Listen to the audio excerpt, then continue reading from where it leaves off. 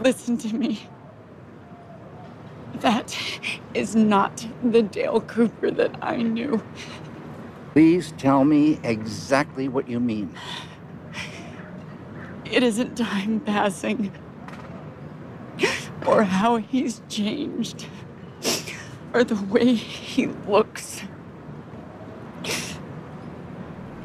It's something here. Or something that definitely isn't here.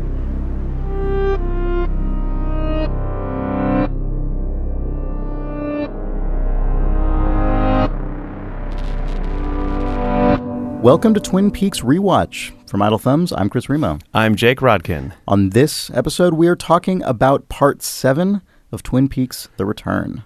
Part 7 was written by Mark Frost and David Lynch. It was directed by David Lynch, and it first aired on television on June 18th, 2017. On this episode, Ben Horne finds something that was missing. Hawk and Truman discuss something that was missing. The police visit Cooper and Janie E. to let them know they found something that was missing. Diane interviews Bad Coop, sensing something is missing. Meanwhile, Andy investigates the hit and run, but his suspect goes missing. Lieutenant Knox shows up in Buckhorn expecting to find her evidence missing, but she finds a body with its head missing. Bad Coop blackmails his way into going missing from federal prison, and Jean-Michel Renault is a definite Renault.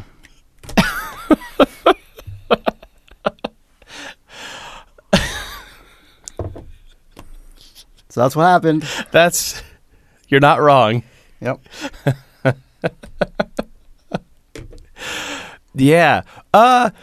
Before we get into plot, which is also what this episode was. This episode was definite plot. Any overall thoughts on this whole episode of Twin Peaks? It was. I almost had whiplash after last week's episode from the sensation of so much stuff happening on this episode. It felt tangibly different. Yeah. To watch. I also, at this point, I am fully in the camp of receiving this show as an 18-hour movie, not as a television show. Yeah. The way that it's edited and structured, and the kinds of things Lynch chooses to linger on, sort of details that by any account should be extraneous in a television show. It really feels like stretching a movie out to this length and multiplying the length of everything in the movie to fit that. Yeah, because there's choices in this. You say that, and that's my instinct too at this point. Although a lot of people, because David Lynch uses the phrase 18-hour movie, are just saying, oh, it's like an 18-hour movie. That's never a thing that exists unless you count other than like experimental art movies. I was totally something. resistant to it for that reason. I also don't think that just because a director says something that you should take it, that you should have a credulous attitude to it. There's also an 18-hour movie doesn't exist regardless of what David Lynch says. Like, that's never been a thing that anyone has tried to do, I don't think. No, an 18-hour long narrative film. It's so still what that means is like... No, it's true. I guess what I'm saying is it feels as though its priorities tend closer to those taken when you know the audience is going to be watching the entire thing from beginning to end and keeping all the pieces in their head in that way. I mean, we are accustomed now to serialized television in which you absolutely have to keep all the details in your head all the time. But I think an interesting thing to note, maybe in a second, in a rewatch of this season, for instance, would be what are the opening scenes of each episode? Because they're, even now, having gotten used to it after 7 episodes, they're not how television uses establishing shots. They feel like scenes that could be in the middle of a movie for tonal purposes, rather than sort of an overture to anything that's going to come in this one specific episode. Jerry Horn out in the middle of the woods. Right.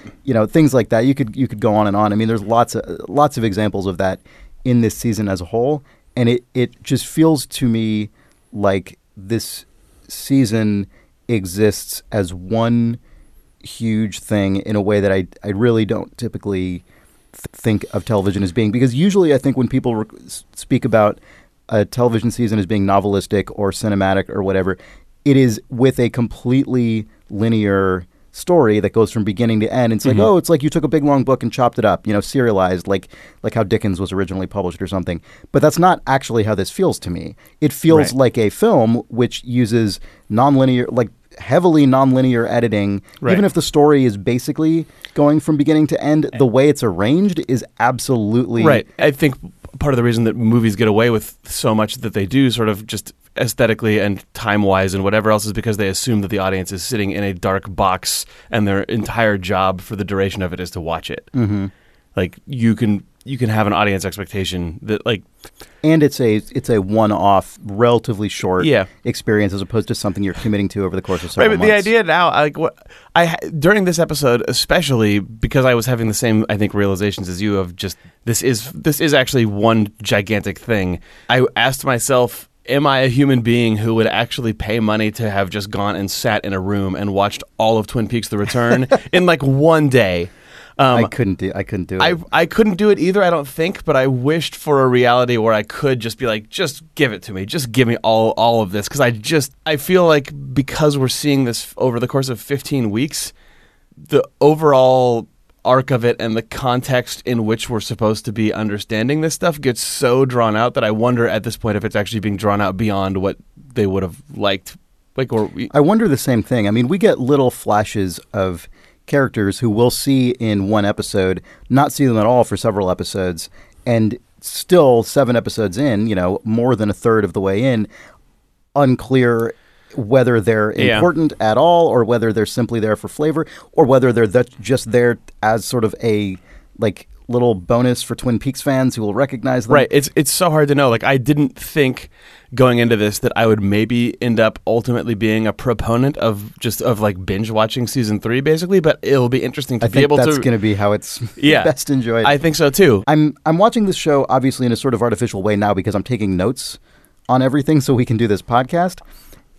I would imagine if that were not the case, just knowing myself, I'm someone who I have to take these notes because otherwise I won't remember all these little details. And as listeners of this podcast know, sometimes I still mess that up. More on that. Right. And so if I were just watching this show completely recreationally, watching these shows, whether binged or at least in closer proximity, would aid me. Yep, I think so as well. So on that note, on the note of not keeping details in our heads, our corrections segments. Yes, we got quite a few emails from people who completely correctly pointed out that we misstated 2 important things last episode. Yep.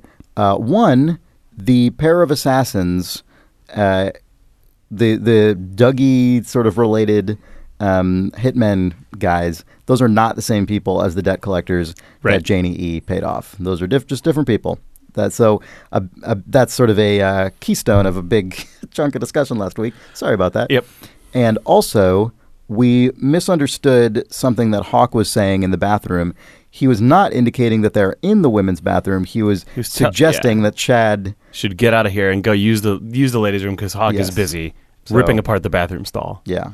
To that point, let's get started with one of the biggest meaty things in this meaty episode full of plot meat, which is Hawk and Sheriff Truman 2 talking about what Hawk found in the bathroom. As suspected or hoped for by many people, it turns out that it was a bunch of Laura's missing diary. It was shocking to me how just tangibly gratifying in a dorky Twin Peaks fan way it was to see them just lay those out and read that same text verbatim. I don't know why, but I did not expect that text to ever pop back in verbatim as classic ass Twin Peaks evidence. But I guess it. Yeah, I mean, this show has in so many ways distanced itself from that really core Laura Palmer through line of Twin Peaks and Fire Walk with Me, and so it was kind of startling. Laura's diary coming back, that text coming back, reminded me in either episode 2 or 3, Laura Palmer shows up and talks to Cooper in the Red Room. And then something weird happens, and then Leland shows up and says, "Find Laura." That implies that there's some wrinkle in what's going on with Laura Palmer. Who knows what that will mean? But her journal coming back and being this forward a story element reminded me, oh, geez, that's right. We saw Laura Palmer in this show already once. Hawk goes full lore blast in this scene. Yeah. And true to the Twin Peaks Sheriff's Department, they take it all in stride in a way that is almost ridiculous. Yeah. Hawk and Truman digging through all this stuff, and Ben Horn getting the room key and sort of re-excavating the Laura Palmer stuff in his mind.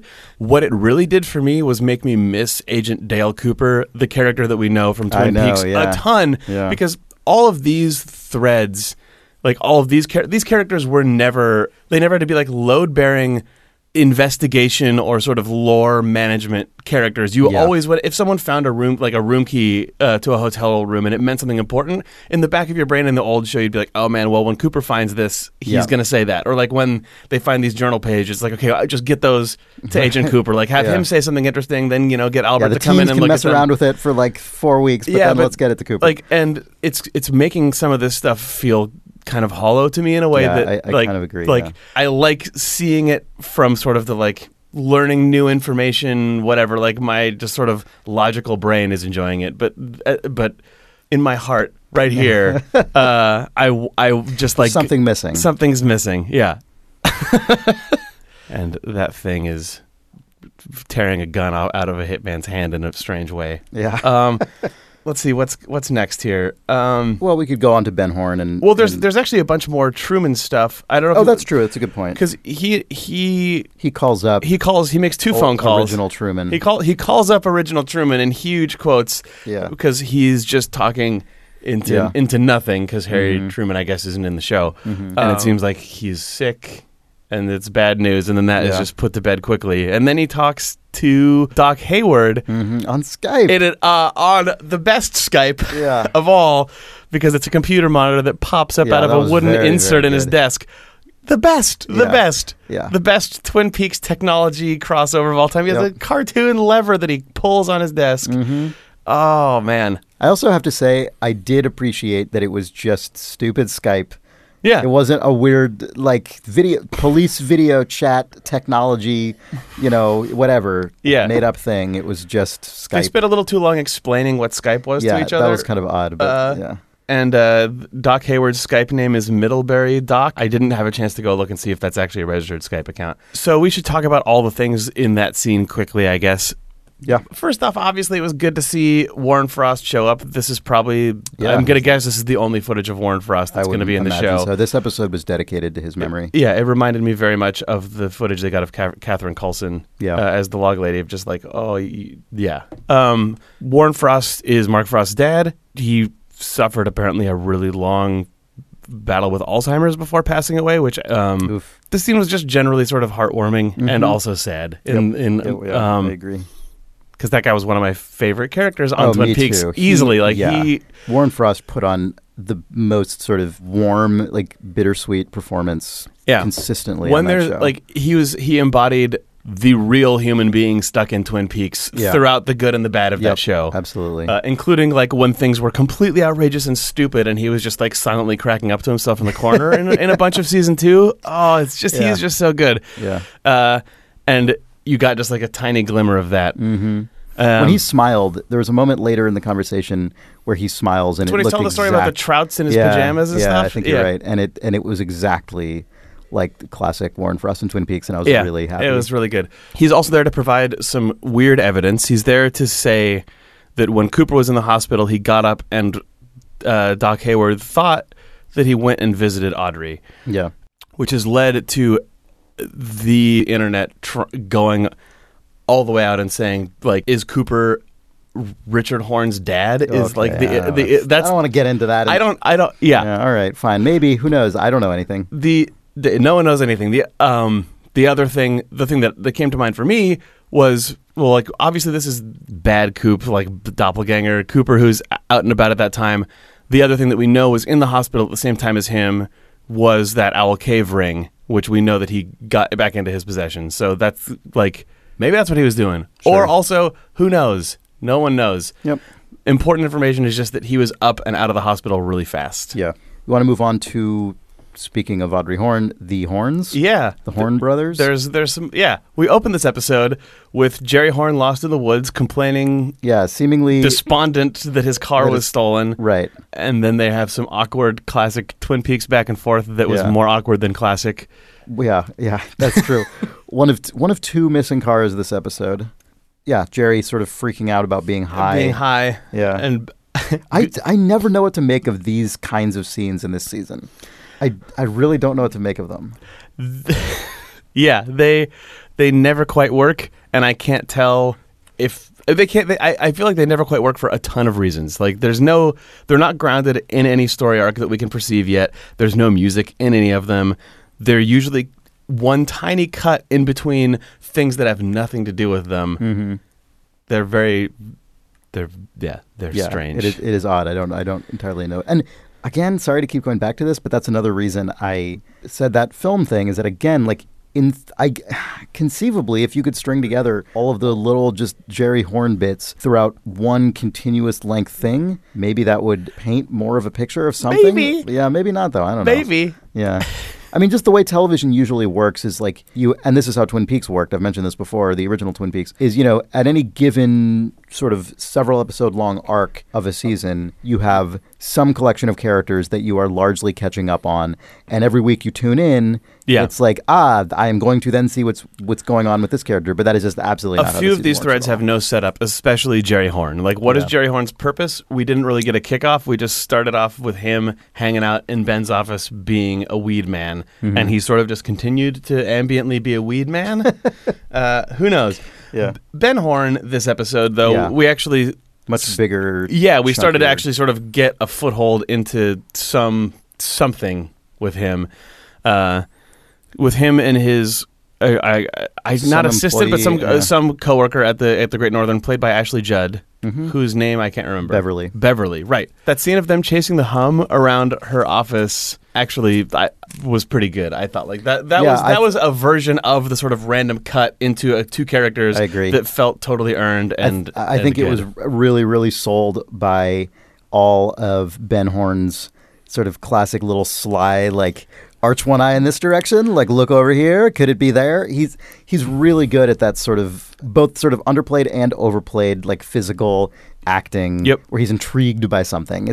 There was something, it felt like, between him and Beverly, but it was way more of he's like an old guy who's still a charmer and not he's a lecherous, slightly rapey man who owns an over the border illegal club. I was worried about how it was going to go, and it was fine.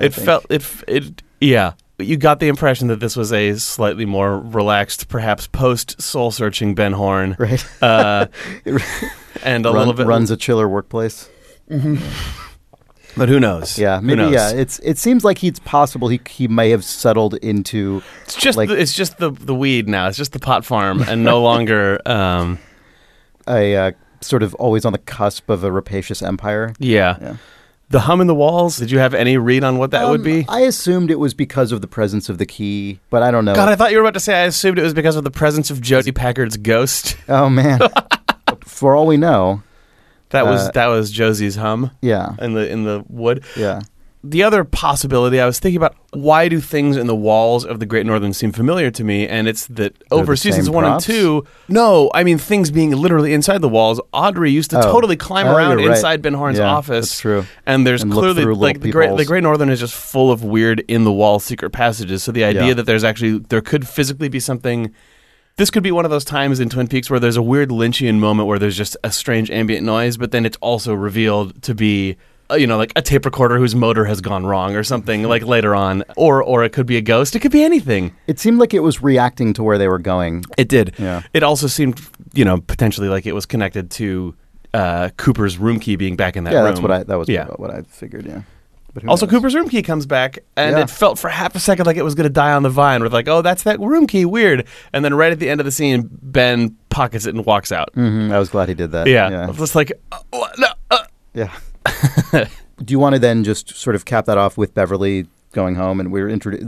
We ended up getting an actual introduction to this character. She is the wife of a man with some kind of chronic illness. Yep. Named Tom. Who it seems, as can happen with these things, has put their marriage under strain.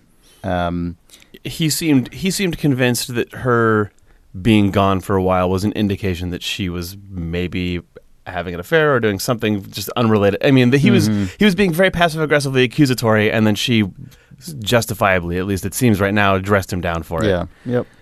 And that's all we got. Yeah, that's about it. Yeah. Meanwhile, in Twin Peaks, Andy is doing some policing. I guess we first check in with Andy talking to who seems to be the owner of that truck that Richard Horn used to run down the kid and also used to drive to his meeting with fake Hank. I don't really understand why Andy didn't say we're going down to the station right now.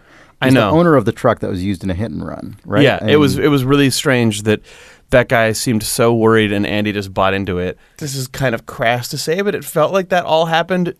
I mean, well, it just felt like it all happened so that guy could go missing. But sure, yeah. But in the process of doing that, Andy made sure that their meeting was as like Twin Peaks symbol and lore heavy as possible. It's like, let's meet on the old road next to Sparkwood and 21, and let's meet at 4:30, the time that is the number as the giant said in the beginning of episode 1. I'll make sure that I'm doing all of those things so that at that precise coordinates and that precise time, I can look anxious and something bad can happen to you back at your house. Right.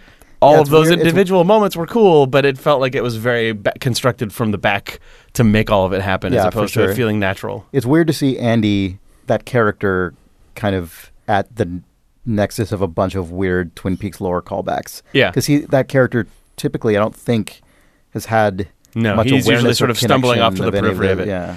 I mean, and, to his credit, Andy and the actor, played it as a very casual thing where he didn't, there was no winking imbuing of meaning in it when he was saying it, but it was these are a lot of notable words coming out of your mouth right now, dude. Yeah. So Lieutenant Knox investigating Briggs' fingerprints. Yeah, I will just by and large, even though I feel like we've come down kind of negative on all of the stuff happening inside of the town of Twin Peaks this episode, I feel like we've had a relatively muted tone on it. I really liked the Horn stuff. Yeah. And I liked a lot of what was going on with Hawk and Truman. Yeah, it was all good, but it made me miss Cooper. The end. Yeah. So the body of Briggs, investigated by Lieutenant Knox. Mm-hmm. This again just felt like more setup and knockdown of plot that has been bubbling across this season. Actually, this reminds me of a large overall impression that you and I started with when season 3 started, and we were talking about the Secret History of Twin Peaks book. We had said we're going to feel comfortable spoiling the contents of the book on this show because it's not worth speculating as to which pieces of it are relevant, because the things that are relevant are just going to be aired out in full in the show, and the things that aren't relevant, the show is going to ignore. Right. And this episode has made me feel like that about this entire season of Twin Peaks, where there's all these details scattered throughout the show, and there's all these things to speculate about, and I feel as the host of a podcast, part of my job is to write down and surface as many of those details back into the consciousness as I can. This episode has basically been a statement, unilaterally, if a detail is important, a character is going to straight up bring it back as the most straightforward piece of forensic evidence. This is a big clue, and then we'll specifically ask ourselves what it means.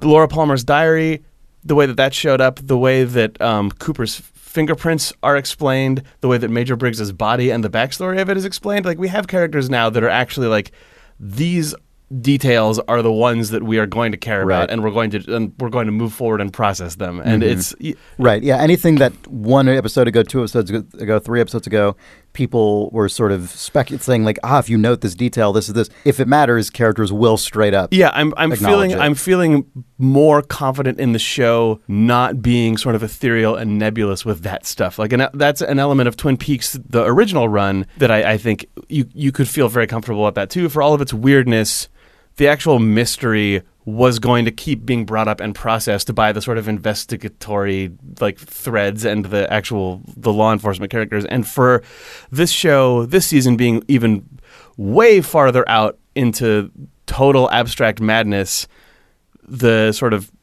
plotty clue mystery stuff feels like it's taking its time getting there, but I'm feeling less anxious about the fact that stuff is going to continue to hold together. Yeah, because it's been a source of anxiety for me over the course of the show of just all these things keep coming up. Are they going to talk about them? Okay, right. Well, and then sometimes you'll go several episodes without it being addressed. Yeah, but now this episode was a lot of it was just concrete, almost expositionary conversations about this stuff. We were wondering, are they going to float over how notable it is that this body is Major Briggs? Is it weird that, what was up with the 16 different fingerprint hits, Right, and then this right, time right. it's like, okay, it is actually that those were all potentially either old prints or weird something else. This is unique. This is Major Briggs's Right. body. It's or was it this guy who this body, whether it's actually Briggs or some weird doppelganger or something, Right. present at all those scenes? I mean, we don't know, but there's definitely some more concrete information is being this is chucked this is out. the first time that a human hand bearing those fingerprints has shown up. The fact that it's a man in his late 40s, which seems like that must have been what Major Briggs was in the original run of the show. Late 40s. I mean, or if he was in his early 50s. It's hard to know because Don Davis was a heavyset bald man, so you can't actually tell. Tough to pinpoint. And also, the actor who plays his son is way older than the character he's supposed to be playing. Like Bobby is supposed to be someone who's 16 or 17. That's true. That's but a he's good an point. actor who's clearly in his early 20s. No, that's a good point. Yeah, late 40s I think makes sense for Briggs. Was he somehow stuck in another place? Was he stuck in a lodge type scenario, or what? Yeah, is this a doppelganger who didn't age, or who knows what it is? Mm-hmm. We know that we have actual physical evidence of his body. Also in these scenes, that sort of weird blackened figure from Bill Hastings' jail cell was creeping around in a Lynchian way in the background, and it was really scary. Yeah, the way that he managed the rack focus to sort of slowly but never quite reveal him, or that the camera would start having a move that feels unmotivated, and then you realize that it was actually sort of tracking him behind the wall as he walks past the door and continues to move, was like, that character's really presence good. in the background of those scenes was really good. Excellent. And how Lieutenant Knox, when she's on the phone to Ernie Hudson's character, to Davis, she kind of also, by the way, the last name of Don Davis. Oh, right? yeah, the character who plays that's got to Major be a Don Briggs. Davis Actor who plays Major Briggs. Yeah. reference.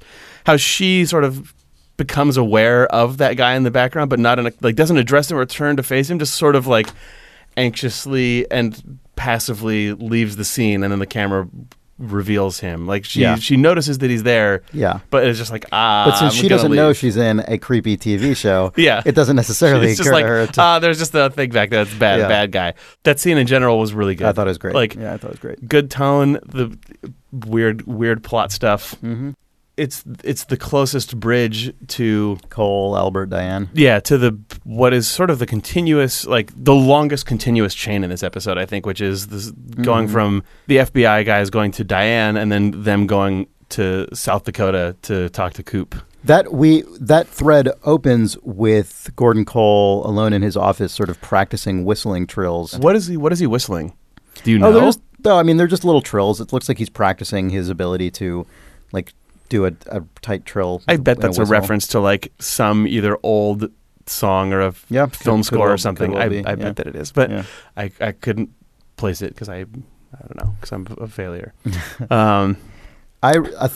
So he's whistling away on the wall.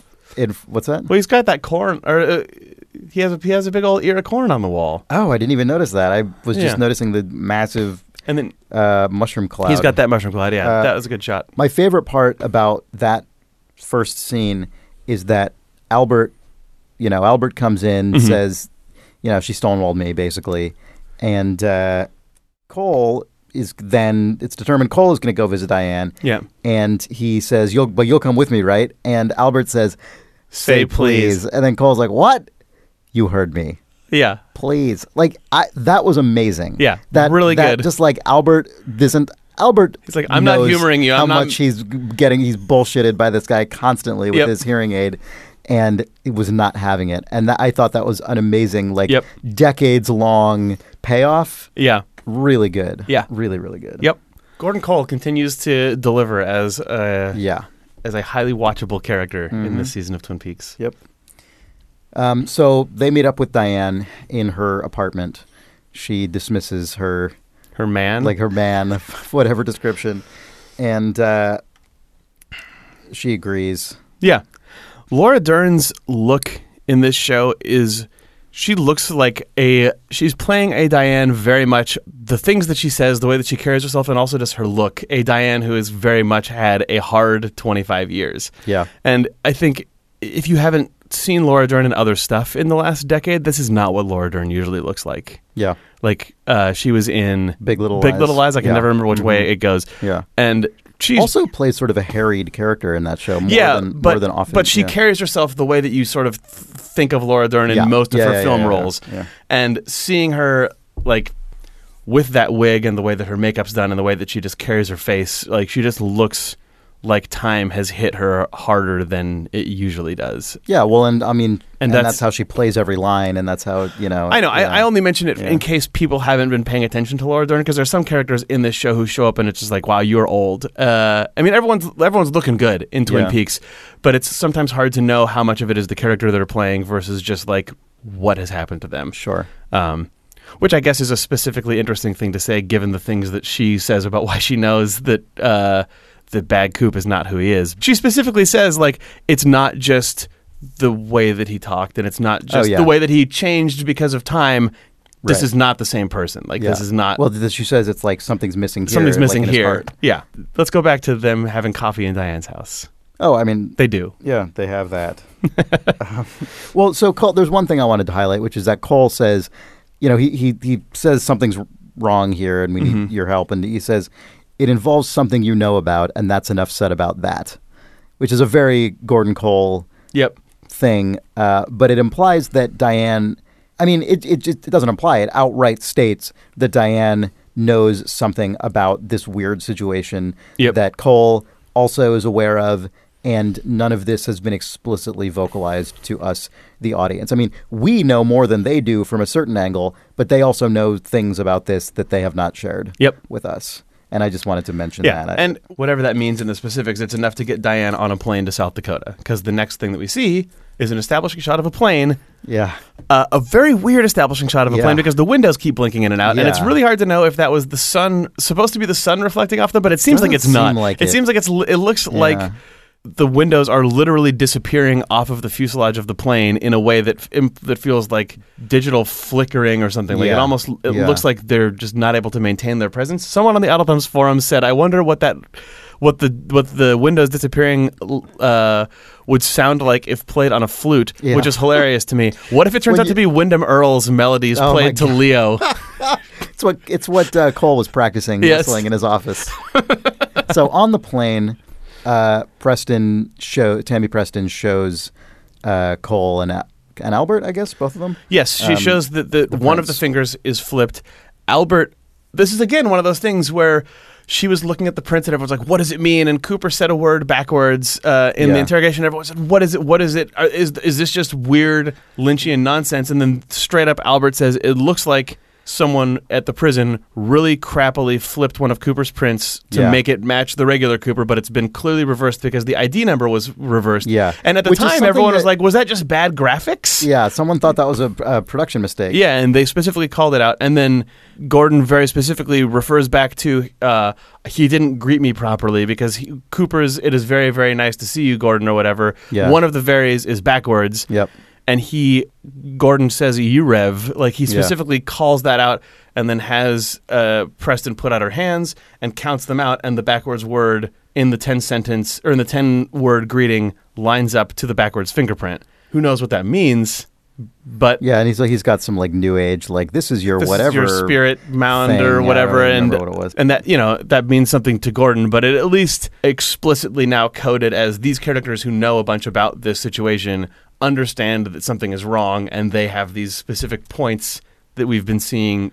Again, it was just sort of like, it was reassuring to me. For sure. At that point, we're getting into a level of investigation that is in line with, for instance, Cooper's Tibetan rock throwing or something. Like, it doesn't matter if we necessarily understand exactly what Cole means, but in the world of Twin Peaks, someone has an observation that surely means something. The investigation starts from a sort of starting point that is very spiritual and not concrete, but from there we move in a very concrete and sort of classic investigative way. Yep.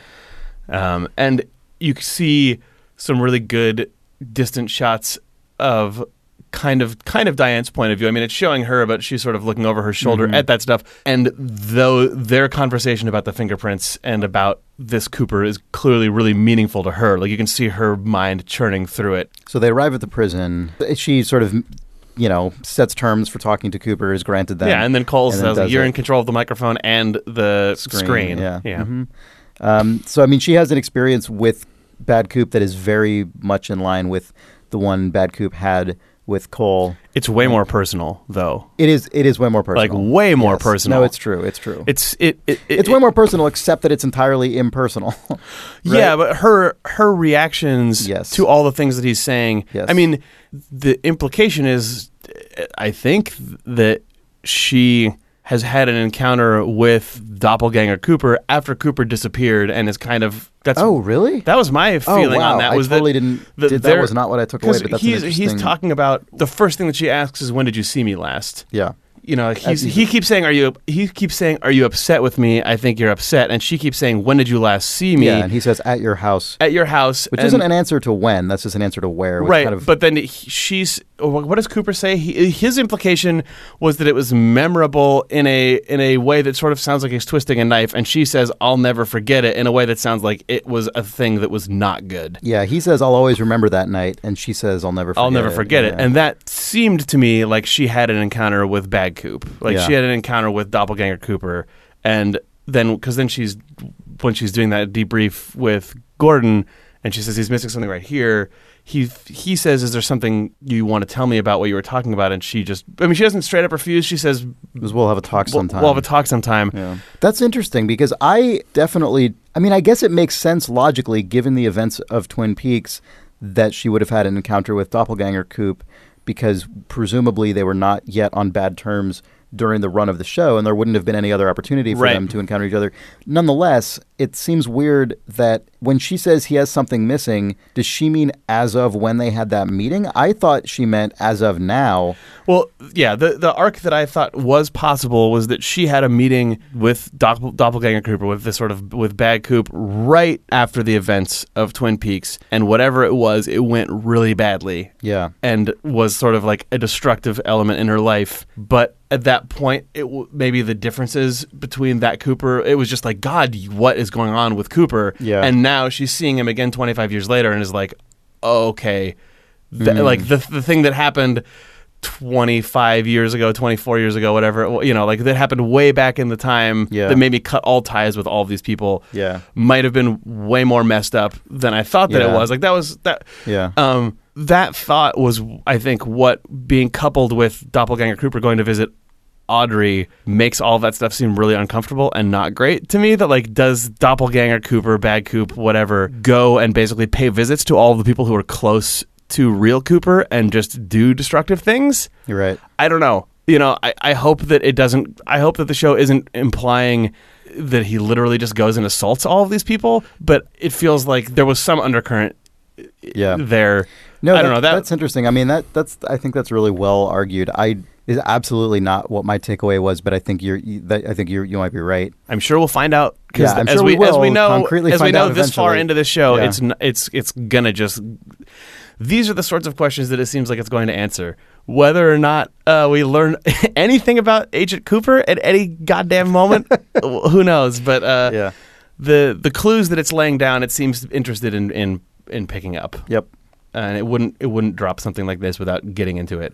Whether or not we like where it goes on a plot level or a creative decision level is to be seen. But speaking of Cooper, you want to talk about Cooper as Dougie? Well, no, you're jumping ahead because there's all of the other Bad Coop stuff after. Oh, of course, yeah, right. They leave. Cole says to the warden, "Keep him here. We're done, but keep him here."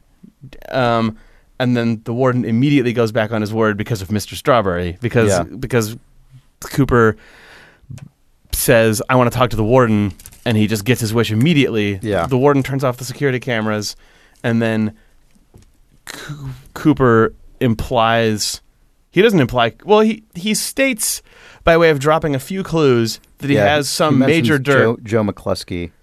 Yeah. Who I can't tell if Joe McCluskey is Mr. Strawberry or if that is a separate thing. Is Mr. Strawberry the dog? Oh, the dog with the 4 legs and the 3 legs? Yeah. He says that there's the one dog leg that was found in his car, which was gross when he was arrested, that he sent the other 3 legs along with copies of some sort of information, presumably about the warden. Yeah. to sources who will do something if Cooper doesn't get what he wants. Presumably go public with that information. Yeah. We don't really know what's up with the warden, but Cooper sort of says, like, there's two guys who will not be involved or whatever. Like, there's just, I'm sure, again, whatever these threats are will either be made material later, or we are just right now supposed to just take from it Bad Coop has leverage against the warden and seems to know that this is the correctional facility he would have ended up in, or the holding cell that he would have ended up in, because he has a big old plan. Then he and his minion get let out and drive away in a rental car. He and Ray Monroe. Yep. Who's been a sort of like background present character through the entire season. Yeah. Occasionally in relation to Bad Coop. Yep. When he says, this is such a stupid question. When he says, I want a friend in the glove compartment, is that a gun? Is that what that means? I think so. That was my read on that as well. Figured. It was just, what's the point of being euphemistic at that point? Yeah. Anyway, it doesn't matter. And then when he leaves, there's some ominous humming and buzzing sound effects as he drives away. Yeah. All right. So now. So that's one of our two Coopers. Yeah. Now let's go to Dougie. Dougie Cooper. Excuse me. Douglas Jones, as we learn his full name is on his office wall. Speaking of his office wall, actually. Oh, man, Mad Men. Yes. That is not what I was going to bring up, but that is important. Where are you going to go? What are you talking about? This is an email from Adam Linnell. Okay. Who says, how about Philip Jeffries coming off the elevator on the 7th floor at the Philadelphia FBI office in Fire Walk with Me, and Dougie's office being on the 7th floor in The Return? Oh, interesting. Okay. Yeah, just a little bit of resonance there, as this season is obsessed with stuff like that. So worth mentioning, I think. Also, this is probably not deliberate, but the art hanging in the... I don't know. You never know. I bet it is. You think it is? You don't think it's just that it was from the same prop warehouse? I think it's deliberate. There's a piece of art hanging up in, I guess, Dougie's office. Is that right? Yeah. Is the same piece of art that's in the Sterling Cooper boardroom in some seasons of Mad Men, like in the scene when Don Draper is pitching the Hershey's stuff and telling the story about his life. Yeah, when he breaks down. Yeah, when he breaks down in one of the later Mad Men seasons. That same art is up on the wall in Dougie's office. Filmy Girl writes, there are two things I haven't seen discussed, but I'd love to get your take on them. David Lynch is a huge Mad Men fan. Huh, okay. Does that change how you see the Dougie story at all, to see it through that lens? I can't help but see Dougie as a kind of Lynchian take on the utter vapidness of Don Draper. And then she has a different point, which is more general. Oh, man, crazy. Okay, because I had seen Lynch say, when people were asking him, because reporters trying to get a sense on, early on in Twin Peaks Season 3, of just how this fits into sort of modern golden age of TV, whatever. And they asked David Lynch what he thinks about that, and he didn't really give an answer, but he said, I love Mad Men and I love Breaking Bad. Yeah. And that's all that he said. I love that. Just the two, and he just names the two biggest ones. I know, just the two, at least non-HBO stuff. Dramatic just television. Yeah. But hearing that he's actually a big Mad Men fan makes that. I mean, the thing is, when he says that sort of thing, it always sounds like a weird, goofy David Lynch throwaway thing. But it also is probably true that he watched all of Mad Men and all of Breaking Bad. Yeah. It's also, I just can't imagine a production design decision like that being just coincidental and accidental. I mean, hopefully it was Lynch saying, I want that poster in Dougie's wall. When pointing, he's brought a printout of a scene from Mad Men. Yeah. Faces of Stone. Yeah, anyway, what happens in this scene? Well, before that, we get Janie E. at the statue waiting for him, and then it's Cooper at his desk, and the guy being like, so, what's up? How's it going? Right, and then it cuts to her being outside again, and then she walks in. Right. Then Cooper, again, is just sort of vaguely gouging the pen into the desk and has drawn something new on the pages that we don't get a good look at. And the police arrive. Yes. In a weird scene in which there's three police... It's like one of these classic Twin Peaks Season 3 scenes in which everything is incredibly drawn out, as aided by Cooper's inability to sort of cogently respond to anyone. And there's three police officers, all of whom seem to be acting in unison sometimes. I think they all have the same name. What? You better actually double-check this before we... They're all named Chet? I'm pretty sure they're all named Deputy Chet. I'm nearly certain that is the case, and I'll verify that. All right. But We get increasingly everyone surrounding Dougie is sort of like all contributing to somehow allow Cooper to just barely exist as someone who isn't just institutionalized immediately. This is all of the scenes in this episode were Dougie's closest scrapes by far, I think. Yeah. But yeah, Not that means anything. Except for when he ducks a sniper rifle. Oh, yeah. Might be Dougie's closest scrape. Fair enough. Anytime that you think that maybe there's some aggressive forward velocity in the Dougie Jones story, there isn't. Yeah. She fills in for him as the wife who just sort of is impatiently answering all of the questions. And then Dougie's echoing conveniently just adds emphasis in a way that makes him seem like a strong-willed but quiet character. Right. There's one very tiny thing I wanted to point out because Okay. I loved it. It's a very small detail on it. I doubt it's plot related at all, but I enjoyed it enormously, which is when they ask Cooper to describe Dougie's car, and he obviously can't because he can't really do anything. And Janie replies, "It's a terrible car," which is exactly what she says. She clearly to the just debt hates that car. collectors, Yeah. who's just like, "We're poor people or whatever. We drive terrible cars." Which even at the time I pulled that out as a turn of phrase that I loved. We drive terrible cars. Yeah. And now it's a terrible car. Yeah. It's always in the shop. It is so specific. And I love that It is a came dumpy back. car, and it has that annoying vanity plate. She probably just thinks that car is a piece of crap. Yeah, I know, but it's really good. It's a terrible car. I love it. When she says it was stolen, and all three of the police officers pull their reporters' notebooks out at the exact same time, a classic Twin Peaks Yeah, thing. that is totally true. Those characters would be at home, walking around in the Great Northern Hotel, basically at any time in previous Twin Peaks.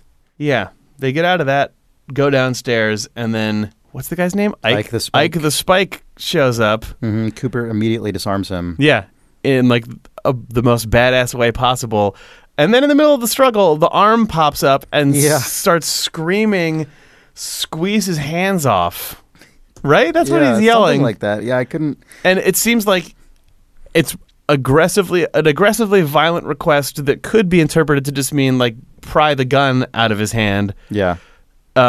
Cooper does pry the gun out of his hand. And then we get an amazing TV news featurette about it for a second. Handheld documentary footage segment. That was so weird. It was really good. Yeah. And then you see people peeling what looks like a little bit of skin off of the gun or whatever that was. Skin? It was. I thought it was maybe the Garmin Bosia stuff. I couldn't really tell. To me, it's a piece of meat. Yeah. Did we ever talk about that? There's the little piece of flesh in Bill Hastings' car is what this looked like to me. It looked a ton like that. Oh, it like didn't. that, I didn't. Like that little scrap that was in Bill Hastings' car. The blinking light was on. Yeah. When David Lynch was asked about that, I think in an interview after that episode debuted at Cannes in France, they're like, "Is that human flesh? Is it animal? What is it meant to be? Part of a thigh? And then David Lynch was just saying it's a piece of meat, and they're like, "Oh, but I mean, could it be this? I thought it was that." He said.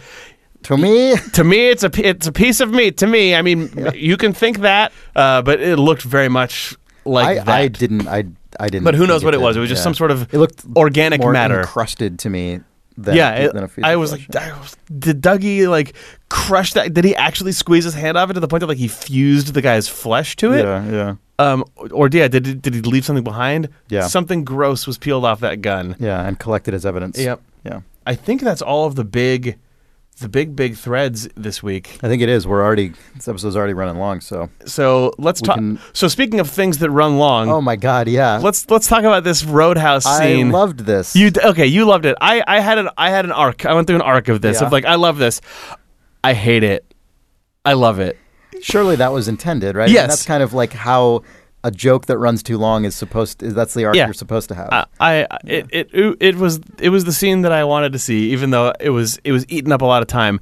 We're getting some incredible default choices of music here. I mean, they're good, but Take 5 and Green Onions are some pretty surface level needle drop tracks. Yeah. But whatever. Did the guy sweeping up all of the mess on the floor into a neat pile feel like an analogy to you for this episode and sort of for where we are in the story, or did that just I don't know if anything is meant that directly, but sort of this episode felt so much like all of the weird stuff that's been going on was mopped up and organized, and then the episode effectively nearly ends with a shot of someone sweeping up a mess. Yeah. But whatever. That probably isn't meant that directly, but sure. It was a good shot regardless of that. Yeah, I appreciated how that the only thing in the shot was this character methodically sweeping up, and it was utterly naturalistic. There was something sort of very un-TV like about watching someone just perform a workman-like task completely naturally. Especially after this episode that was barreled through a bunch of very stylized, heavy-hitting plot to then just be like, all right, we're not going to have a band this week, but we're going to have a guy sweeping the floor. But then at the end, there's going to be a cherry on top of a lascivious Renault. Yep. Still apparently like trafficking in teen girls. The Renaults are, I guess, now just confirmed to be the heart of all criminal anything, including the Renault family has owned this bar for 57 years. 57 years. Yeah. There's always a Renault, always chuckling to himself and saying sleazy things about trafficking women. Mm-hmm. And then we end in the double R with the instrumental track Sleepwalk playing. Yet another very widely used piece of music. But it was kind of like it had other stuff coming in on it, and I couldn't tell what was going on. There was some, as the scene went on, there was some, what I assume to be sort of Badalamenti or David Lynch, because David Lynch often does that drone stuff, sort of stuff just fading in a bit. But yeah, definitely. And it was another sort of just long naturalistic shot of just Twin Peaks going about its life. It opened with a guy like slamming into the door and being like, has anyone seen, I thought he said Philly. I saw someone said his name is Bing. Bing, I saw that as well. Yeah, I don't know. Bing was a credited character playing in one of the Roadhouse bands, apparently. In an earlier episode. Oh, that's funny. And then just silent shot of the double R with music for the whole time. Yep. The only reason I wanted it anyway to mention the song Sleepwalk, not song, there's no singing, but the instrumental track Sleepwalk that was playing without any firm conclusions at all. I wanted to just bring up the notion of sleeping and dreams. You know, in the original run of Twin Peaks, especially if you can sort of try and put yourself in the mind of watching it before the existence of the entire run of Twin Peaks and Fire Walk with Me and Season 3, a lot of what we refer to as being in the Red Room was sort of thought of as like Cooper's dream. In fact, I think that's what the weird German title of maybe episode 3 was. And, you know, like the tracks that play in association with who people now call the Man from Another Place. He was originally referred to as the Dream Man by Angela Badalamenti, like all of that stuff. And over time, obviously over the course of the run of Twin Peaks and the film, that stuff got very much formalized into this is a place. It deals with, there's a particular mythology around it. You can go to it. Like you this can season explicitly has human and bodies pop in and out of it. Yeah, like it is very, but you know, for a while in Twin Peaks, that stuff was the province of a more subjective kind of dream reality. And I just wanted to bring that up in the context, not in this context, but just that song, that music being called Sleepwalk just reminds me, oh, right, that is something that was a sort of foundational part of Twin Peaks and is, I think, just worth keeping in mind as we have this character, Cooper, as Dougie, sort of existing almost himself in a waking dream state.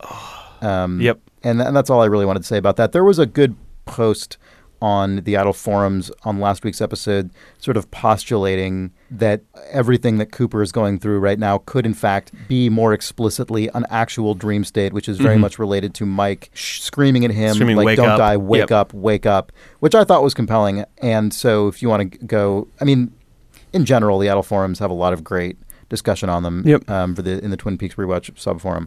I just wanted to bring that up as a general sort of thing in my brain. I'm increasingly of the belief that the Cooper Dougie stuff is tangibly taking place in our world. But I think so too. Like I think that is the room key dropping on Ben Horn's desk this week, I think, was I agree. Cemented all of this as taking place inside of one spatial reality, but that doesn't mean that sort of just metaphorically and aesthetically the Dougie stuff isn't. Yes, that's why I'm not going to like read that whole theory verbatim. But it's not so much that I think that he actually is literally in a dream.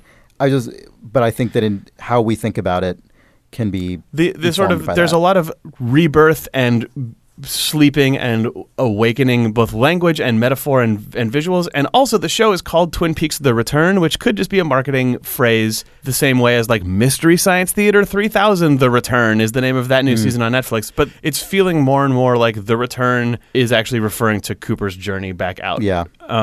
Which we're at the end of the show, so I will say that I've been hanging on to the Dougie stuff, and I do really like it, but man, it is getting tough for me to not have Cooper. I mean, I talked about that in the beginning in terms of the forensic stuff, but just like, we're now at a point where basically every thread in this episode made me just go, man, I wish Cooper was here. I wish Cooper was here. I wish Cooper was here for the Major Briggs stuff. I wish he was here for the investigation in the FBI. I wish he was in Twin Peaks for everything that's happening in Twin Peaks. I just wish Cooper was there. And every episode we get something that points to Cooper possibly returning to his functional self, but it never actually happens. It's so tough. Yeah.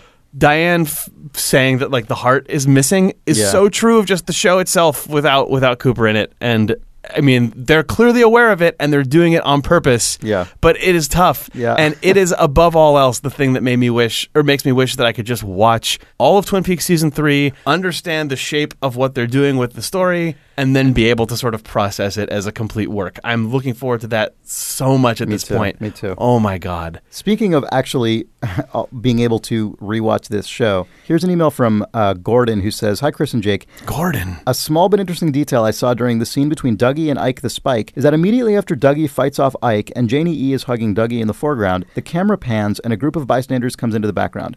One of these men, an older white man, black suit, white shirt, red tie, enters the scene from behind a sculpture and walks into the center of the screen. He is missing his left arm." Whoa. I didn't catch it on my first viewing, but on the second time, I was amazed. I was amazed I hadn't noticed it. He walks right into the middle of the scene, windowed by Dougie and Janie E. looking at each other. Considering the pop-up appearance of the arm moments earlier, it's hard not to see this as intentional. Best, Gordon.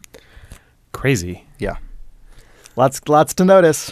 Yeah. This episode felt more than many since the beginning of the season like it was Frost and Lynch both going nuts aggressively. And that email, well, not the most potent example of that, is kind of an example of that. Just like, I don't know. Anyway.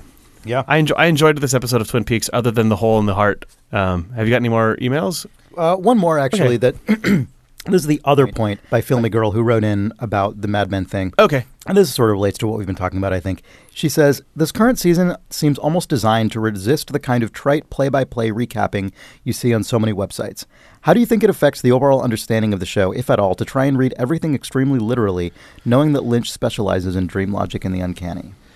It's tough. I'll say doing a podcast about this season is really tough. Yep. I mean, we talk about trying to resist speculation, and you have to just draw the line between trying to spin out theories and assuming that if this means this, then therefore maybe this will happen, and instead just talking about what you have and being comfortable with each week we're just going to spend an hour in the unknown and I don't know. I don't know. Yeah. No, I it's true, and it's weird having Twin Peaks exist in the era of internet recap culture, which is absolutely a massive presence in the world of television appreciation and dispersal. You know, I mean, it's every show that has any appreciable fan base at all at this point has an entire little cottage industry of recapping, spanning amateurs like us to major newspapers every week, and it is established itself as, I think, the default way to disseminate criticism of television, and that it's one of those things that happens regardless of whether it's appropriate for the show or not, because it's just how television is received now, at least in the context of published writing. Yep. And so it's going to happen with this show as any other. And who knows if that even makes any sense with this show. It's been interesting because, I mean, our show is named Twin Peaks Rewatch. We started this as a rewatch show. We started it as a show built to discuss a television program and movie that had been out in the world for years, and we were going to reevaluate it and sort of rewatch it for ourselves, knowing everything that's been out there. Mm-hmm. And that was such a different mode to be in than this one, where we're watching, we're being drip-fed a complete work and not being able to see the entire shape of it and not having context. When we did the original run, I did not feel like a sort of modern television recapper. Yeah. Doing this, I absolutely do. Yeah. It's a really really different mind space. Yep. Yeah. It's fun to do, but It totally is. I feel like we're doing the show a disservice and being irresponsible to the people who are watching it when we go so far out on a limb and try to act like sages who can tell people what anything means, because I feel like, in all honesty, no one knows what any of this stuff, that's true. Yeah, where it's of going, course. and which things are a big deal, which things are a small deal. You just can't. Some people obviously are doing a better job at being sort of prognosticators than others, but. I mean, I also have fairly little interest in prognosticating. No, what's personally, interesting to me is talking about just the experience of watching the show and sort of how things struck me as they happened and what came to mind at the time, and not being able to look forward because we're just going to get proven wrong over and over again. Yep. On that, thank you for joining us again on Twin Peaks Rewatch. I'm sorry this episode went so long. Don't apologize. I guess there was a lot to talk about. I'm sure that will not stop it being the case. Please join us next week as we discuss Part 8 of The Return. If you like this show, if it's been enjoyable for you to follow along with the new season of Twin Peaks, tell a friend. If you liked our rewatch of the original series, pass that along too. It means a lot to us when you do. If you found us through YouTube, thanks for checking us out there. That's a whole new audience for us. We're on iTunes, wherever else. Our website is twinpeaksrewatch.com. You can send us email at twinpeaks@idlethumbs.net. And that's that. For Idle Thumbs, I'm Chris Remo. I'm Jake Rodkin. Talk to you next week. Bye.